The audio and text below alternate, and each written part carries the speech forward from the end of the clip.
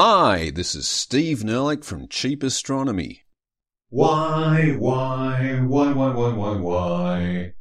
cheap astronomy? Yeah, why?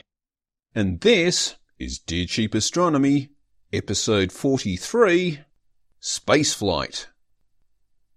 Even if we're not all queuing up to fly to the moon just yet, our robots are flying all over the solar system, and in doing so they are laying down a few ground rules for how we might travel around in the future.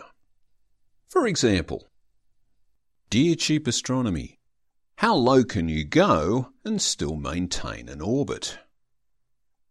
Assuming planets were perfectly inelastic spheres with no atmosphere, then there'd be no hypothetical limit to how low you could orbit. But since planets aren't perfect inelastic spheres, and they generally do have atmospheres, there's a point below which orbiting just becomes impractical. On Earth, this is largely due to the high energy cost of trying to maintain an orbit against atmospheric drag.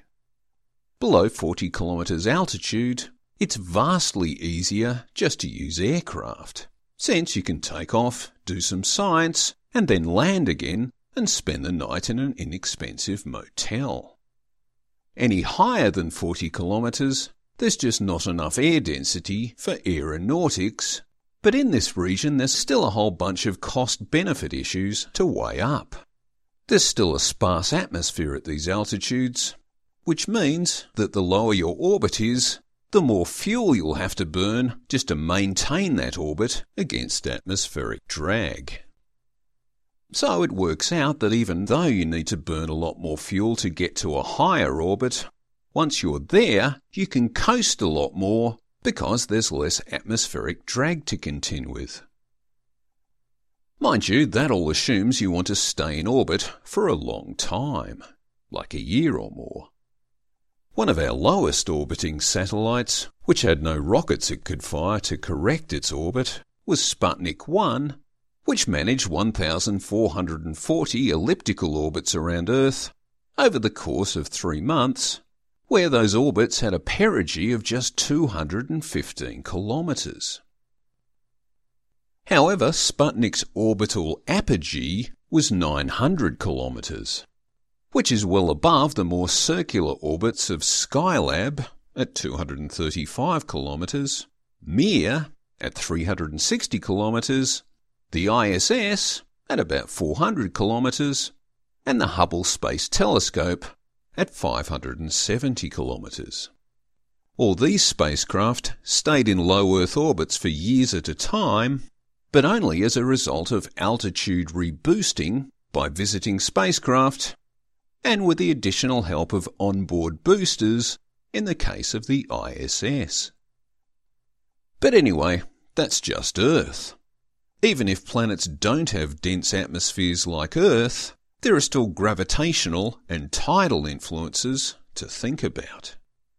A very massive satellite, like a moon, in orbit around a planet, creates a tidal bulge on that planet, literally stretching the planet towards itself. So, for example, Phobos in orbit around Mars orbits Mars faster than the planet rotates. So the tidal bulge it creates is pulling back on it as it goes around, which slows down its orbit. As a result of this, it's estimated that Phobos's altitude will keep declining slowly and steadily until it reaches Mars's Roche limit and gets torn to bits about 30 million years from now. On the other hand, the orbital velocity of the Earth's moon is being slowly accelerated by the tidal bulge it creates on Earth, which is constantly pushing the moon forward due to the fact that the Earth rotates faster than the moon orbits. So the steady acceleration of the moon's orbital velocity is raising the moon's orbit by about 4 centimetres a year. The happy medium between those two scenarios is what's known as a synchronous orbit, where the satellite's orbital period is the same as the planet's rotational period. So for Earth, a satellite is in a synchronous orbit at around 36,000 kilometres. For Mars, which has a similar rotational period to Earth, but a lot less gravity, the altitude of a synchronous orbit around it is about 17,000 kilometres. However, a synchronous orbit is a knife-edge balance. So all our geostationary satellites that are in synchronous orbits around Earth have to maintain station keeping. That is, they have to burn a bit of fuel to stay in position, even at 36,000 kilometres altitude. And apparently station keeping is an even more challenging prospect around Mars, where the synchronous orbit is lower and the planet's lesser mass and gravity means its geometry is even less constrained towards forming a perfect sphere. For example, Mars has Olympus Mons, a 22-kilometre high shield volcano, while the Earth has nothing higher than the 9-kilometre Mount Everest. Olympus Mons represents such a huge concentration of mass that it would give any low-altitude satellite a palpable hit of gravitational perturbation as it passed beneath it. So, in a nutshell, while low-altitude orbits are possible, they are generally energy inefficient and just plain fiddly to manage. If you're in the artificial satellite business, it's much better to go high so you can go long. And thanks me. So there really is no such thing as a standard orbit. If you have an away team on the surface, a synchronous orbit might be best. But if you were doing a planet-wide survey, a faster-moving polar orbit might be best. So you go round and round while the planet rotates beneath you. And speaking of planets, if we are going to travel to them, there's a few things that we need to think through first. For example, dear Cheap Astronomy, how exactly do we protect planets? Whoever fills the recently advertised position of Planetary Protection Officer at NASA will actually have two jobs on their hands. One job is to protect other planets from us, or at least from our microbes, and the other job is to protect our planet from microbes that might be returned from other planets. The level of risk we may face from alien microbes is a complete unknown, since we are yet to discover any alien microbes. It's not hugely likely that a completely alien microbe could immediately interact with Earth-based life to cause death by disease or some other metabolic disruption. The bigger risk is that such microbes, or even macrobes, would find the Earth environment agreeable and begin to proliferate unchecked. Such alien microbes might have the kind of impact that fire ants, cane toads, cats, dogs and rabbits have had on the isolated continent of Australia. None of those invasive species had any intention of conquering the endemic life forms. They just weren't compatible with the endemic life forms, and they could outbreed them. Anyway, there is a current Planetary Protection Officer, Catherine Connolly, and she has some experience with the resilience of spaceborne organisms, even though those organisms are from Earth. The Space Shuttle Columbia's STS-107 mission in 2003 carried an experiment that investigated the growth and reproductive behaviour of the nematode worm C. elegans in microgravity, and Connolly was a co-investigator on that project. Columbia and its 7-astronaut crew were lost when the orbiter disintegrated upon re-entry. But the nematodes, housed in small canisters, survived the entire re-entry event and were found alive on the ground. So on the one hand, this finding supports the possibility of panspermia, and on the other hand indicates that even if one of our spacecraft crash-landed on another planet, it could still infect that other planet with life forms from Earth.